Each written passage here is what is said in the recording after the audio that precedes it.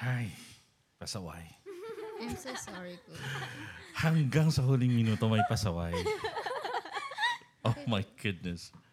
Welcome to the brand new season of The Dog Behind the Human. We are thrilled to have you back and excited to welcome our new listeners to the show. And of course, pati yung mga old listeners natin. This season promises to be our most engaging, insightful, and entertaining yet as we dive deeper into captivating topics and explore the stories that matter. Join us as we embark on this journey together, featuring thought provoking interviews, expert guests, and fascinating discussion that will leave you inspired and informed. Whether you are a longtime fan or a newcomer, we guarantee that each episode will leave you craving for more. This season, we're striving to take our content to the next level, bringing you a perfect blend of valuable knowledge, heartwarming narratives, and a touch of laughter along the way. Our dedicated team has poured their heart and soul into creating content that we know you'll love. So get ready, ignite your curiosity, challenge your perspective, and join us in exploring the vast world of Dog Behind the Human. Subscribe now and be the first to catch our latest episodes, released quickly as we unravel captivating stories and embark on a journey of a learning and growth. Thank you for your continued support, and we can't wait to share this incredible season with each and every one of you. Let's make this podcast season one to remember. Stay tuned, stay curious, and stay engaged. Welcome to The Dog Behind the Human, Season 3. Three. All right.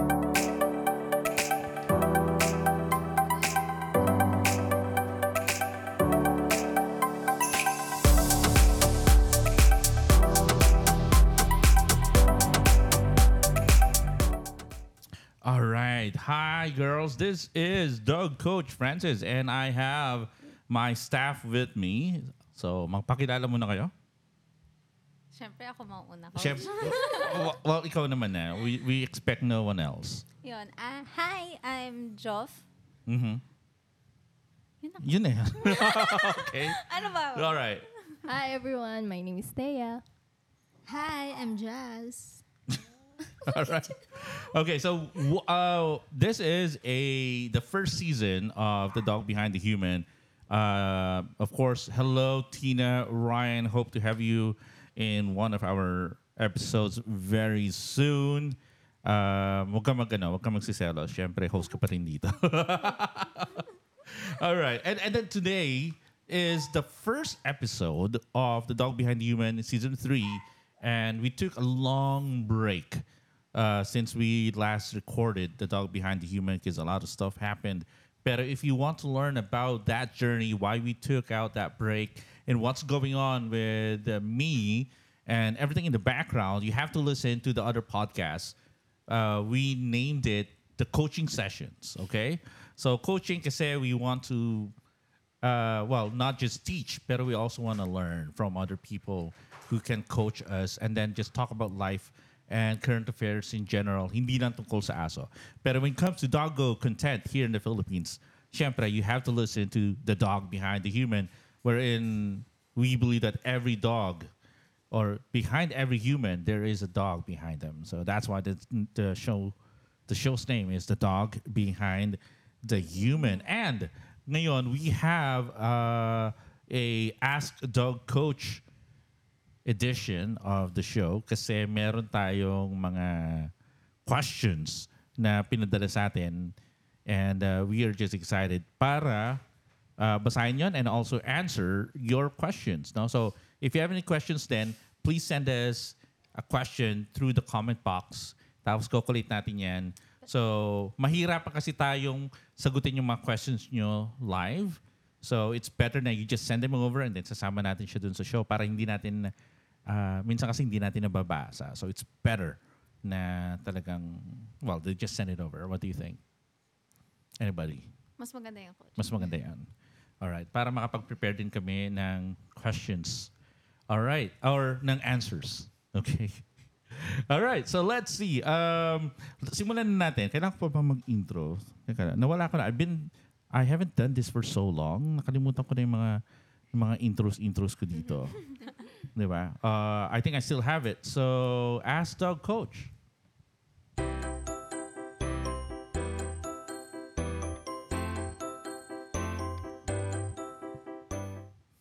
All right. So, Joff, we have a letter sender. So, fire away. Ito po. Sabi, Dear Coach Francis, I hope this letter finds you well. My name is Lian, and I am a devoted listener of your fantastic podcast, The Dog Behind the Human. Your valuable insight, Sorry. Coach. Hello. All right. Sorry. Ang likot ko. Ang likot ko, napindot ko. Okay, go. Sorry. Balik.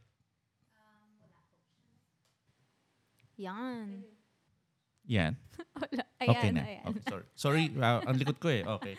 Ayun, so your valuable insight and expert advice have been a source of inspiration for me as a dog owner. I am writing to seek your guidance on a few behavioral problems I've been facing with my beloved four-legged companion, si Nappy. Nappy. Nappy. Cute ng name.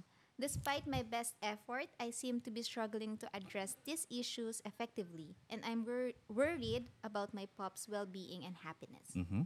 So here are the main challenges I am encountering. Number 1, excessive barking. Sabi nga, Nappy tends to bark incessantly, Mm-hmm. especially when strangers approach our home or during walks.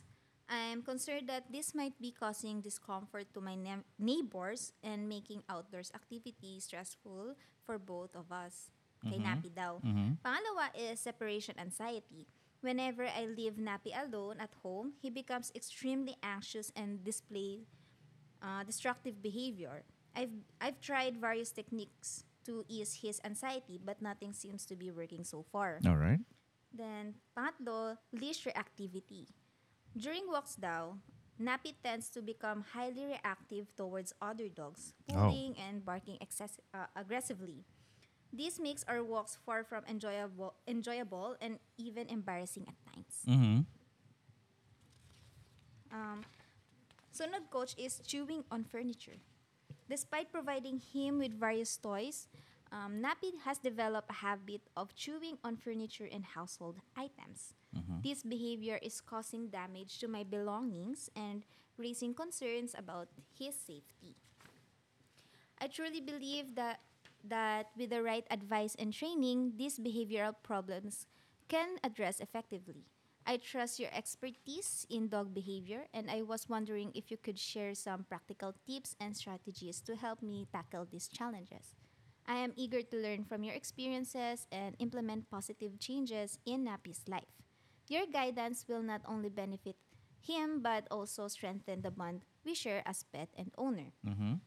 Thank you for taking the time to read my letter, and I'm eagerly looking forward to your response on an upcoming episode of The Dog Behind the Human. All right. I'm certain that your advice will be instrumental in helping me become a better dog parent and provide Nappy with happy, balanced life he deserves. Keep up the fantastic work with the podcast, and please convey my heartfelt appreciation to the entire team. Your passion for dogs and dedication to spreading knowledge shine through every episode. With warm regards, Lian. All right. Wow. That was quite a message na Ang haba nga. kailangan ba umiyak ako? Okay, thank you so much, Lian. Pero it does sound like ang daming problem ng dog. So, let's go through them one by one. And then, syempre, tatanungin natin ang ating team dito what they think about how we should tackle this issue, no? And kasi the thing about dog training is it doesn't have to go from one person lang. Diba? I can devise a plan on how to treat this, pero importante din, like what we do here is we also ask questions. Diba? Nagtatanungan tayo, ano yung mga suggestion nyo? Anong gagawin natin? Sino yung kasundo niya ng mga aso? Right? So meron tayong 4 main concerns dito, which is excessive barking, separation anxiety, leash reactivity, chewing on furniture. Pero siguro, I'd like to hear thoughts muna, Jazz. So what do you think? Ano ba yung initial thoughts mo dun sa problem ni Nappy, and how can we help Nian? Okay, we can't hear you. You need to. Kay na. Oh, yeah, you need to come closer to the mic, I guess. What? Teka lang. Can we hear her? No? Hello? Yeah, go. Hello, One hello. more. Ayan, coach. Okay. Siguro Okay. coach sa excessive barking. No, we can't hear you. Ako, coach, naririnig ko. Ah, siya. Ako narinig mo din, siya. coach. It's just me. Okay, Hello. Hello. go. Go. There Hello. you go. Siguro coach sa excessive barking Mhm. is yung nagbabark siya sa mga stranger. Mm-hmm. So siguro hindi siya masyadong lalabas or hindi siya sanay sa mga matao. So ano ba? Bakit? What are you talking about, girl? Lutang moments, nagkakapi ka na niyan, ha? Coach, hindi siya sanay sa stranger ko. So Okay. mas okay siguro na like mas more on siya na like pag nag-walk sila. Oh. Coach, sorry coach. Di ba asaya ng usapan namin? Parang, eto yun, nakakapi na kaming lahat. Okay, sige. Ulitin mo, Jess. Okay, cut! Okay, cut. Oh, sige, sunod. Ano yung sagot? Coach, Take two. Okay. siguro coach sa excessive barking, hindi siya sanay sa madaming tao. Mm-hmm. Or meron din doon na may lumalapit sa mismong owner niya. Mm. Like siguro ayaw niya na gusto siya lang resource guard, something may ganun din siya. So you're saying is you suspect na meron si resource guarding si Nappy. Yes, coach. So, tapos ayaw niya sa mga taong lumalapit kaya nagiging excessive barker, nagiging yun. Meron reactivity na lumalabas. Yun ba yun? Yes, coach. Okay. All right. Well, thank you, Jazz. Thea, what do you think? Excessive barking outside. So, for me, coach, sa point of view ko is hindi socialize yung dog. Hindi siya na-socialize at a younger age. Okay. So, ang kailangan siya ma-expose. Pero slowly. Slowly. Baby steps, kumbaga. I love that. Baby steps. Okay. Ayun ang point mo. Yun na yun. Ang ikli naman, 4 yung problem dito. Ay, lahat ba to, coach? Sige. Yung muna. Sige. How about that? We'll go through the other issues. For me, ako na ba? Excessive barking. Una kasi, baka bored yung aso, coach. Bored? Pero doon sa letter ni Lian, coach, sabi niya, especially daw pag may nag-a-approach na stranger. So, I agree kay Thea na baka, or hindi baka, we assume na hindi siya na-socialize and he's not used to other people. Mm-hmm. So, parang ang alam lang po ng dog is my mom, my brother, and Right. yung family lang coach niya. Mhm. Yung circle lang po nila. So, parang, sino ka? Yung pagbabark niya is parang translation. Sino ka? Lumayo ka sa bahay namin. Ganyan. Yeah, correct. Ganun, coach. Yan ang coach. I thank you. Sino ka lumayo ka dun sa bahay na? Translation lang, coach. Kasi mahilig ako mag-translate ng mga barks ng dog eh. Wow. Like, wari, nasa crate yung dog. Ah. Nagbabark siya. Ah. Nasa isip ko yung sinasabing is, ilabas mo ko dito, naiihi ako. Dog Gusto ko translator lumabas, ka pala eh. napopop na ako. Oo nga, sa utak ko. Interpreter ka pala eh. So yun yung sinasabi. So pag si Serena, anong sinasabi ni Serena usually?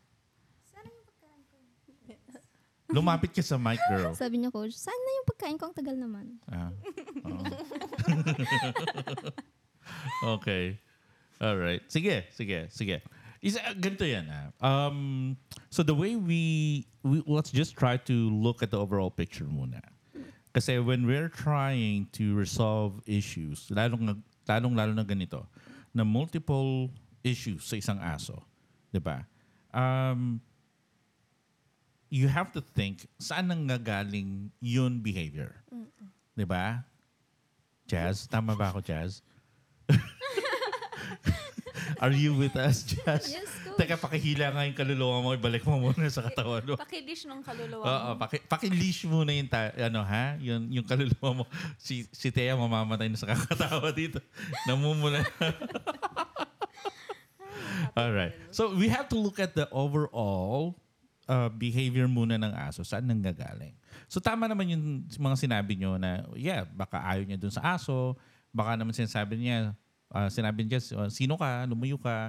So, yung sinasabi din ni Joff, di ba? Na, ano sabi no?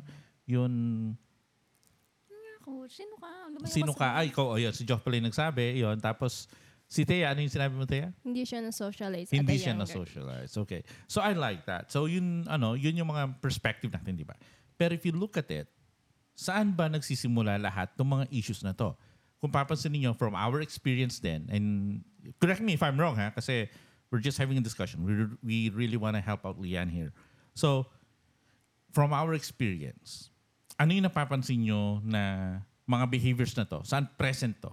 Ano, Coach? Sa mga pandemic baby. Pandemic dogs. Yes. Okay. So usually, let's say, sinabi niya ba kung ilang taon yung dog niya? Hindi niya sinabi, no? Hindi naman. Hindi na mention. Okay. So usually yung mga pandemic dogs natin, bakit nagiging problem yan? And karamihan ng mga students natin na nag-enroll ngayon, they're roughly around 1, 2 years old,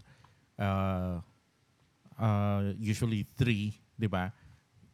They wait so long kasi it's the 2023, tapos 3 years old yung aso, 2 years old yung aso. Ibig sabihin, ito yung mga time na naka-lockdown tayo. Yes, true. Diba? And then we made that prediction actually ng 2020 na sabi ko, dadami yung asong merong problema by 2023. Kasi, naka-lockdown nga. Diba? Dami nga may problema na tao eh. Diba? Yung mga lutang, yung mga bakit? Jazz. Mga lutang. Mga lutang. Okay. Ayan. So, anong nangyari dito? Tama yung sinabi din ni Thea. It could be lack of socialization. And then, hindi rin kasi nabanggit kung meron kasamang aso, yung dog, or, though lumalabas sila eh. Pero syempre, socialization starts in a very young age. So we cannot just go ahead and say na, ito yung gagawin mo dun sa barking problem, ito yung gagawin mo sa separation anxiety, ito yung gagawin mo dun sa leash reactivity, and ganito yung gagawin mo sa chewing. Kasi these are symptoms of an underlying problem, which is, yung sinabi ni Thea, na lack of socialization. And then, syempre, when we say socialization, ano ba yung nangyayari pag sa socialization? Ano yung na-experience dapat ng isang aso? I mean, we get puppies here all the time. Ano yung mga ginagawa ng mga puppies na normally wala namang problema, pero ano yung ginagawa ng puppy? Sniffing? Sniffing. They get to sniff a lot. Diba? Ano pa? Jazz? Leash reactivity. Puppy pa lang, leash reactivity na? Meron, coach. Meron ba tayong gano'n? Baka hindi comfortable, pero hindi Hindi reactive. siya sanay sa leash. Right. So it's not leash reactivity. Parang it's uncomfortable. Okay. Diba? Sa leash. Okay, sige. Siguro, Coach, pag pakikipaglaro sa other dogs and nasi-stimulate yung brains nila mentally. Alright. So, yes, tama. Yun, kaya meron tayong tinatawag, anong ginagawa natin dito when we let the dogs play, when we let the puppies play? Play therapy? Play therapy. Kasi it's really a way of the dog to express themselves and learn to be dogs. That's very important. Okay? So, ang kailangan talaga dito is a lot of exposure, no? Unti-unti. And then tapos, would you suggest na kailangan natin gumamit ng leash and pop o yun pag-pop ng leash o yung correction? Like this? Yes. Kailangan ba? Yun hinihila yung tali? No. Jazz? Bakit? Bakit? No ka dyan bakit? Coach, ginagamit lang yun sa like for example sa jumpy na dogs. Tapos, syempre yung mga need na gumamit nun is yung mga professional na. Tsaka hindi tayo gumagamit. So, coach. kailangan gumamit is yung mga professional lang? Hindi, coach. I mean, know how to paano nila gamitin. Like, paano nila gamitin. Yung hindi basta-basta coach na ganun lang. Tapos, gagawin ulit ng puppy. Ayan. O nga pala sa mga nakikinig natin, this is sort of like a test for their certification. So, mamaya malalaman nila yung score nila sa akin after listening to the podcast. Okay. Alright. So, well, ako, wala naman akong problema dun sa pagbibigay ng correction. Pero as much as possible, ayoko. Alright? So, siguro yun. Meron ka kasi ang nangyayari ngayon, ang dami natin napapanood sa social media, sa TikTok, na ginagawa, nino-normalize na yung pag-leash pop o yung pagkukorek. Kung tutuusin, ayoko nun. Okay? So, si Joff, alam niya rin. Bakit ayaw natin yun, Joff? Ba't ayaw natin na nakokorek yung aso? Kasi, coach, parang malalayo yung loob nila sa atin. Right. So, lumalayo and then, syempre, nagkakaroon ng negative association. So, kung barky yung aso, tapos kinorek mo pa, Jazz, hindi pwede. Baka lalo siyang tumaho, lalo siyang matakot, at matransfer yung reactivity niya kung meron man reactivity dun sa Leash coach. sa leash o dun sa tao or dun sa ibang aso. Nasasaktan ako dahil sa'yo ha. Ikaw talaga nasasaktan ako dahil sa'yo palagi. Alright. Sinong mahina? Mahina daw yung audio. Meron tayong... Kaninong audio ang mahina? Sa akin? Si Joff. Sa akin Ayan. daw. Lakasan na. Teka lang. Full volume mo na yan, coach. Yan. Malakas. Sumigaw ka. Teka lang. Yan. Rinig na ba? Meron naman akong recording dito. Anyway, sige. Mas malinaw na po ba?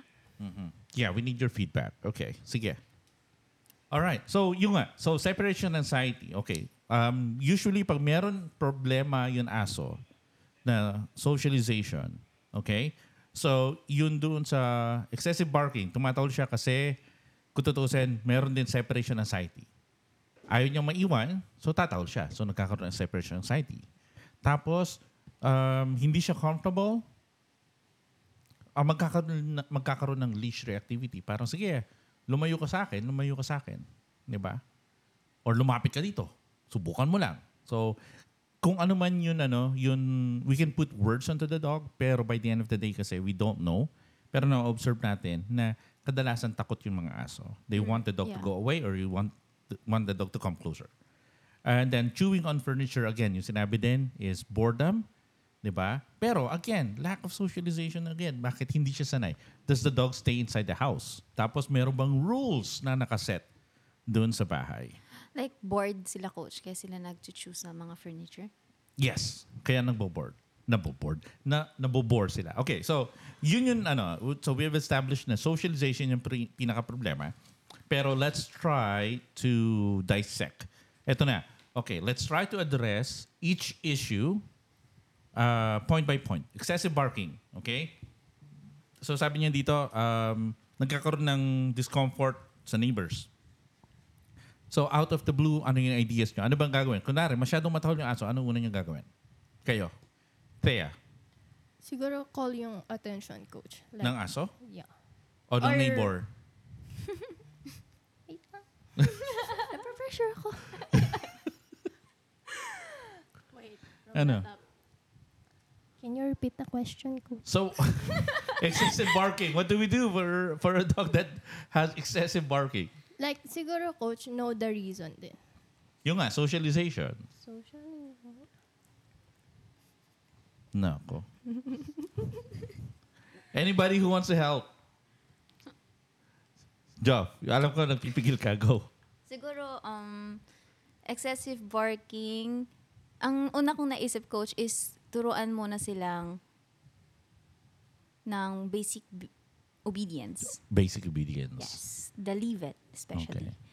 Para pwede mo silang maturuan na leave it doon sa binabark po nila. Or, ilabas mo sila, coach. Ilabas. Daily. Alright. So, good. So, pero ang nangyayari kasi, meron din siyang leash reactivity. Na pag lumalabas sila, nagiging aggressive siya. Aggressive bark sa labas. Okay? So, mas maganda nga, coach, yung basic obedience muna na leave it. Alright. I like that. Basic obedience. Jazz, do you agree? Yes, coach. Bakit? Sabi niya Okay, sige. Thank you for joining us in the podcast, Jazz. Wala silang audio? Mahina yung audio. Tataas ko ulit. Mahina daw yung audio nyo. So, yan. Hopefully that's... Lumapit kasi kayo dun sa mic pa nagsasalita. Buti naman mahina yung audio ko. Siyempre, meron din kayong grading period. Wala nang SB sa susunod. Pag mahina yung boses, hindi marinig. Okay. So, ang gagawin natin ngayon, yun doon sa excessive barking, okay? So, unang gagawin, tama yung sinabi ni Joffy na we have to teach the basic obedience first so we can communicate with the dog. And then, if the dog is now able to communicate with us or we are able to communicate to the dog, kasi it's vice versa, then we have to then address muna yung separation anxiety. How do we do that? Maybe going for play with other dogs or kung meron ibang dogs or maybe bringing to daycare or baka kailangan na rin is dalhin mo na sa school like here sa facility natin or even in the dog ranch yun, di ba? Very soon, di ba? So, yun yung mga very important. Tapos, May question ako. yes. Paano kung nagkakaroon siya ng separation anxiety kasi hindi nga siya sanay sa ibang dog, sa ibang tao, tapos ang kanyang comfort is yung kanyang parent or yung kanyang human. Tapos, paano yun, coach? Like, kung dadali mo siya sa isang daycare facility ng mga dogs, masosolve ba yun, coach? Or it will just get worse lang? Yung nga, talaga napaka-importante yung formula the same way that we're doing here in our facility, in the school. Kasi we need to make sure that the dog comes out of their shell. Okay? And that's why it takes weeks. So mga iba sasabihin nila, Coach, ang tagal naman ng 4 weeks, ang tagal naman ng 3 weeks, ilang taon yung tinitiis yung kanyang ugali ng aso nyo? 2, 3 years? Diba? What's 1 month? What's 5 weeks? True. Diba? So, kailangan talaga yun sa separation anxiety, actually, pinakahuli natin yan na masosolve dito. If I'm going to rank it, unahin natin is yung excessive barking. Diba? Tapos, yung leash reactivity, yung paglabas. Diba? Kasi yan yung magiging yung how do we resolve that?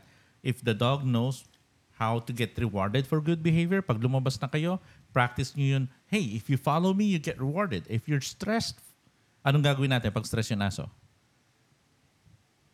Behavior, detox natin, protocol.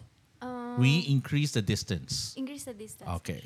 So yan, yung mime leash pulling, di ba, yung mga tinuturo sa inyo. Yeah. So kailangan talaga is we move away from that stressful situation. Kasi katulad yung kanina, sinabi ko, well, we had this graduation ceremony for one of our students. Sabi ko, during that coaching, sabi ko, hindi pwede nagpa-practice kayo ng bad behavior. Bakit? Every time na nagpa-practice yung bad behavior, what happens? Nasasanay yung dog. Nasasanay yung aso dun sa bad behavior kahit na you're trying to address it. Kaya kailangan, you detox muna. Huwag yung practicein. So mostly, coach, like ignore the bad behavior and reward the good behavior. Parang Basically, that's one of the point. Pero at the same time, you need to be efficient. Hindi pwedeng hahayaan mo lagi nagkakamali yung aso. Ignoring sometimes works, pero sometimes you have to really find a creative way na hindi mo na siya ini-ignore. You set the dog up for success. Kung alam mong tatahol-tahol na siya doon, huwag mo siyang dalhin doon. Diba? Okay, So you just don't ignore it. Ignoring helps up to a certain degree. Tapos, okay, so excessive barking, and then we have the leash reactivity. Let's wrap this up. Tapos, separation anxiety, masosolve nyo yan pag nagkakaroon ng confidence yung aso. And then yung chewing on furniture, that's a result of the separation anxiety niya. So, ganun yung pagkakasunod-sunod yan. Okay. Okay? So, ang marirecommend natin dito talaga is make it a positive experience for your dog. Tapos, supervise. If you cannot supervise the dog, anong sinasabi natin? Create. You crate. Diba? Nag-agree ka ba, Jazz? Yes, coach. Anong gagawin nga daw? O sige. Sige, ano yung pinaka tumatak sa'yo na solution? Yung kapag hindi kayang i-handle yung dog, i-crate. I-crate. Yes, coach. Okay. I-crate. Alright, sige. Well, thank you so much. Pasalamat tayo kay Leanne for sending that. You can send us a follow-up email, Leanne, see how it works. Pero thank you. Hey, everybody who's listening to the podcast, if you have your own question and you want your letter to be read on the podcast, please send it over. And we'd be happy to answer your questions here at The Dog Behind the Human. Pero let's have. Teka, are we supposed to be on break? Yes, we're just going to have a quick break. Sandali lang to. And we'll continue. My little dog is my Alright, teka lang. constant companion. She skips and jumps when I come home. My little All right. Okay. Are we back? Do we have the audio back on, Tara? Yes, we have the audio back on. There you go. I think nagkaroon ng problema doon sa connection natin kanina. Kaya nawalan ng audio yung sinasabi. Okay. Good thing we have a backup audio. So, kung nawalan tayo ng audio kanina, for those who's watching us live, make sure to listen to us on Spotify and Apple Podcasts. Kasi sigurado doon, maririnig nyo kami with a really nice audio because we are recording it locally. Yeah. So, hopefully the audio is doing, well, it's actually better now. All right. So, again, welcome to The Dog Behind the Human with me, your host, Coach Francis. I still have my team with me. I have Joff, Thea, and Jazz. All right. So, next, girls, we have a few questions that we can answer. Yes. We're nearing the end. Pero before we continue, let's just go through our Facebook Live. Quick question here from Mark Justin. Good afternoon. Ano pong topic natin? Well, we have the letter, and we'll be answering a few more questions. Thank you for joining us. Johnny Walker. Ayan.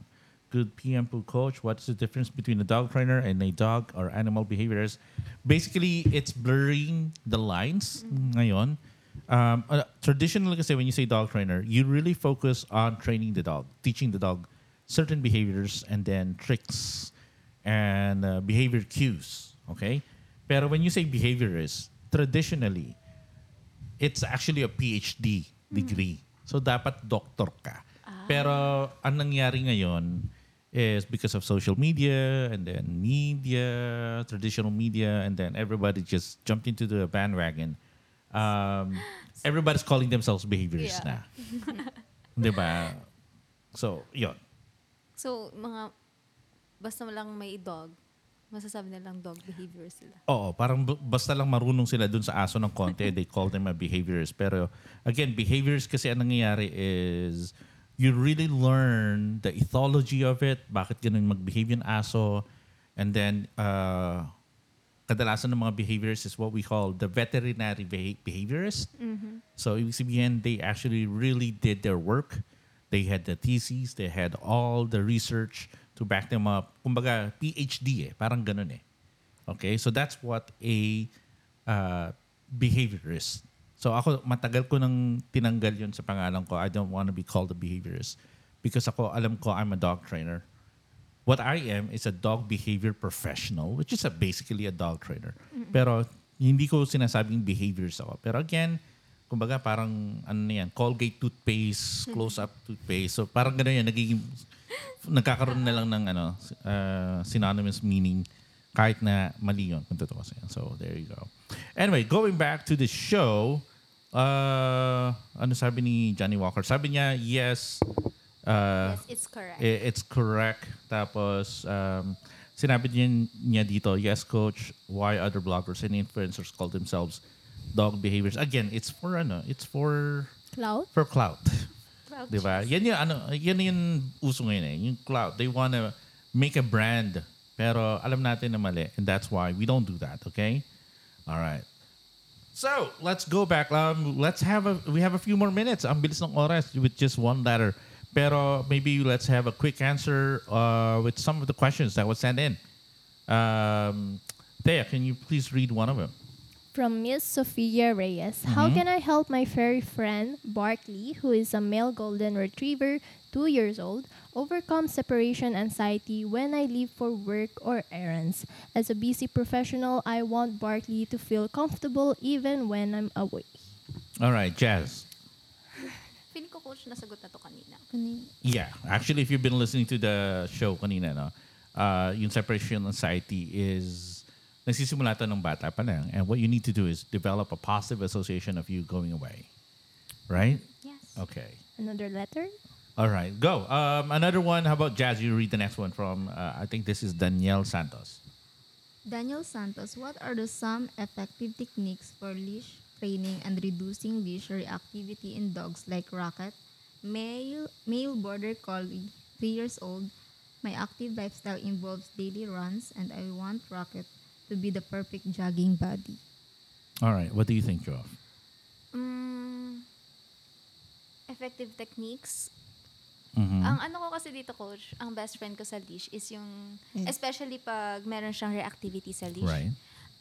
Paano ba to, coach? Like, nagbabite siya pag may leash or nagla-lunge siya towards other dogs pag Well, I'm not really sure. Pero siguro ang general dito is pag naka-leash siya and then walking, nagla-lunge siya siguro din sa mga ibang dogs or sa mga nakikita niyang mga stressors. Or Siguro, i-introduce mo na yung basic obedience sa leave it para hindi siya nagla-lunge towards the other dog and magbigay ng positive association dun sa leash, coach.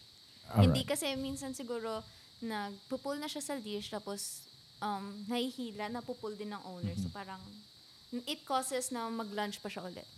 All right, good. Ganon, coach. Like, All right.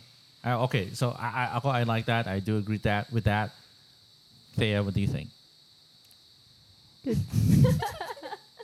Hindi pa ako gamay kasi sa coach, sa leash training. Saka si Miss Jeff kasi more on sa walk training na siya. Okay. So, gusto ko pa master yung basic obedience. Jazz, what do you think? Your idea? Coach, same with Taya. All right. Thank you so much, Jazz. You've been really helpful so far.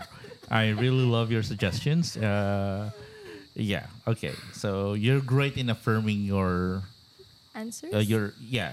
somebody else's answer. Thank Okay. you so much. Okay. All right. So leash reactivity. So yun nga, tama rin yun. And ako siguro, what I'm gonna do differently is I would want to start going away from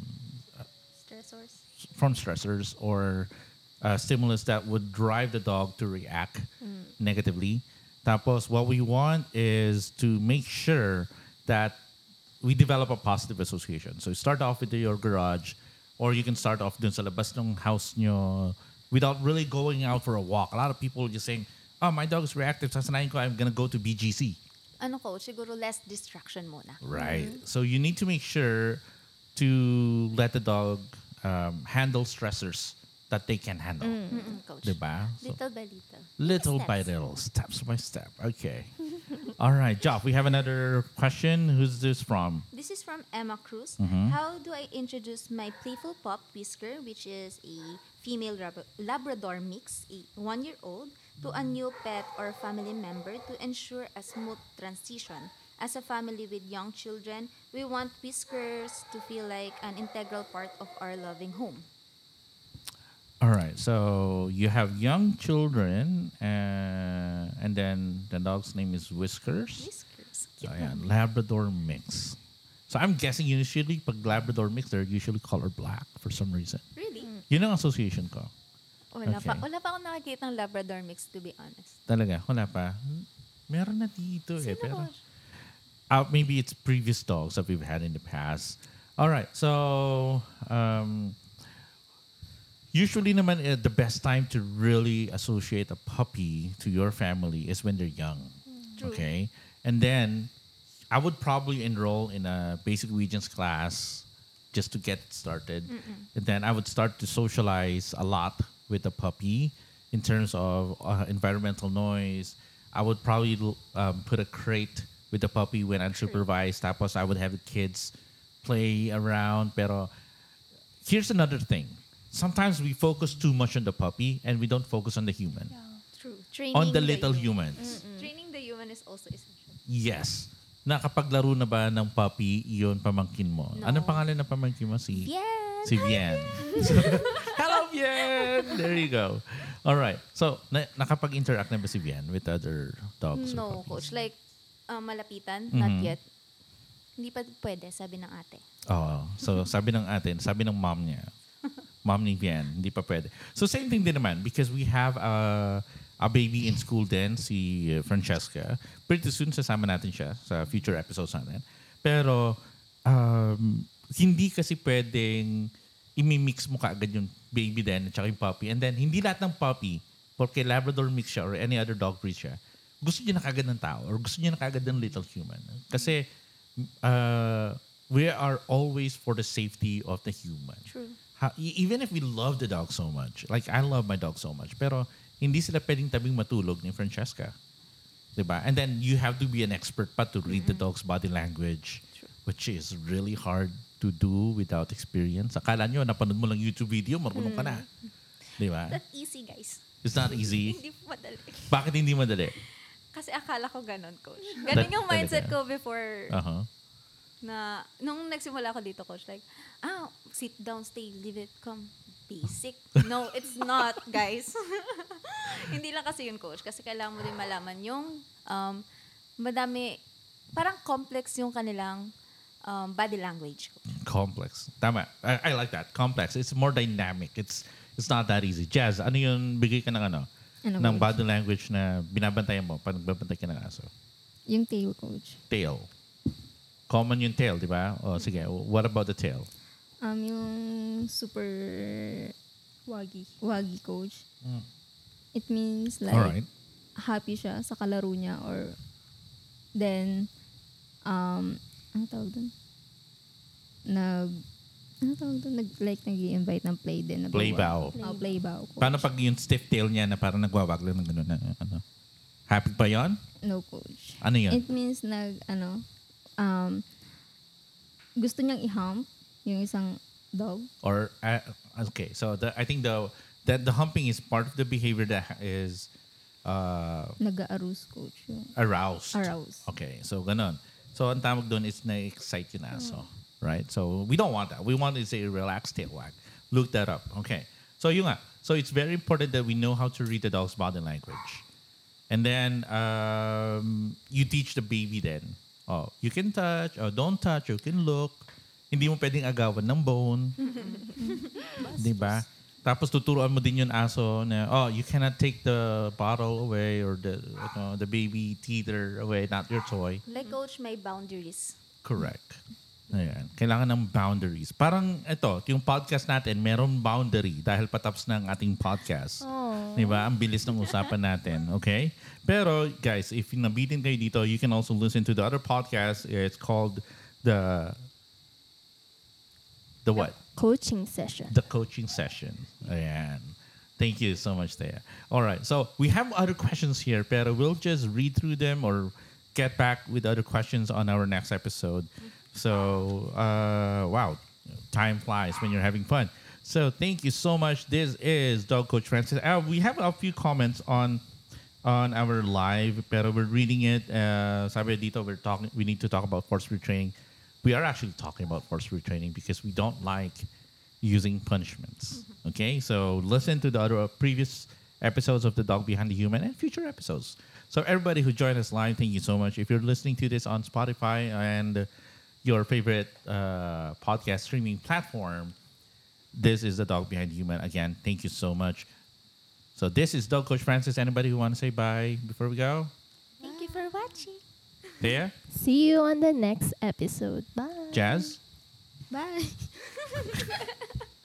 All right, just perfect. That's just perfect. All right, Dog Coach Francis. We'll see you in the next episode. Keep healthy Keep safe. and don't forget to pet your dog. Bye, everyone.